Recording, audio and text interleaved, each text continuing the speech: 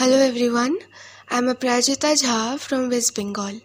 I hope all of you are fine and doing really well. Most of the times we are judged by our scars, isn't it? But trust me, we all are beautiful. We all are strong because we all are much more than our scars. So today, here I am with a poem titled as I am much more than my scars. I have been pressing my thoughts for too long now.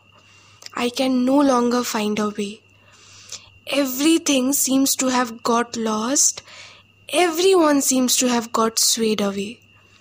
My wounds and scars have deepened so far that I bleed every day. The colors around me seem to have faded, and everything appears grey.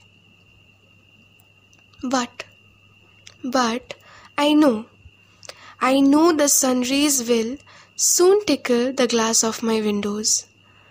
I will soon strengthen myself more than these tears and sorrows. I will wait. I will wait for this night to end. I will wait for the warmth to come and hug me.